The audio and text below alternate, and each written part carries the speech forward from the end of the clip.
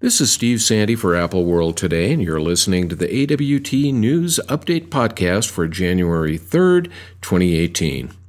Based on the hoopla surrounding the announcement of ARKit at last year's WWDC, I think we all kind of expected that augmented reality was going to be the big thing after the release of iOS 11. Well, once again, the public appears to think that AR, like virtual reality, is a lot of fluff and not very useful, and a recent survey by Apptopia is showing that developers have really cut back on their creation of new iOS apps integrated with ARKit tools. Less than 1,000 apps have been developed with ARKit, and if I may be so blunt, probably about 80% of those are junk. Developers rushed to market in September with about 300 mostly poorly designed and implemented apps that made use of augmented reality, but the numbers have been falling sharply. In October, just over 200 new ARKit-related apps were added to the App Store, while dropping to a low of about 150 new apps in November.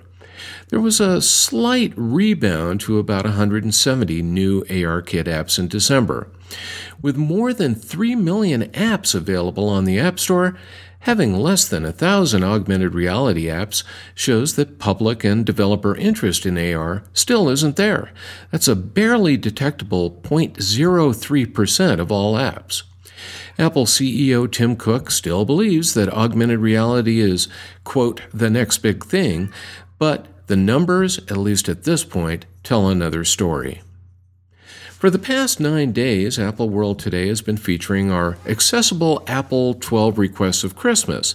That's a series of posts outlining accessibility features that our accessibility editor, Alex Jurgensen, and several other contributors would love to see Apple add to future versions of its products. Although it's not one of the requests, Apple did add a feature to the iOS 11.2.5 beta that became available today that will certainly be useful for those who cannot read from their devices. In the new beta, asking Siri to give me the news will instantly stream a news podcast to your device.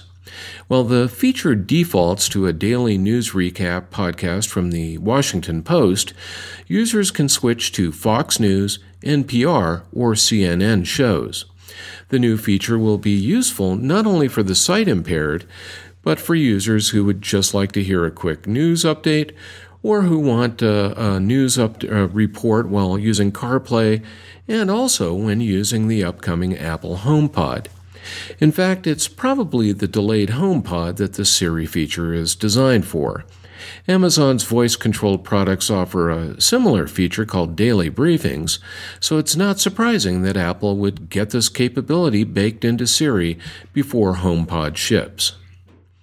Need to stretch the battery life on your MacBook through that little single USB-C port? Well, you're going to love this new product from Mophie, the company best known for its iPhone cases that can add hours to the useful battery life of Apple smartphones. The product is called the PowerStation AC, and it's pretty amazing. It contains a 22,000 milliamp hour battery and an inverter to convert that battery power to alternating current for higher drain devices to be run or charged with their own power adapters. It also has USB-A and USB-C plugs. Now, that single USB-C port provides 30 watts of power to a connected MacBook or other USB-C laptop, and Mophie says that the PowerStation AC can deliver 15 hours of extra battery life to Apple's tiniest laptop. For the higher wattage MacBook Pro, that figure is only about 1 hour. The Mophie PowerStation AC will still charge the 60-watt 13-inch and 87-watt 15-inch MacBook Pro while the computer is off through USB-C, but it will not maintain full power while either laptop is actively being used. It can also be charged by USB-C when connected to a computer connected to another source of power with a button press. The $200 PowerStation AC is available now. That's all for today, and I'll be back tomorrow afternoon with another edition of the AWT News Update.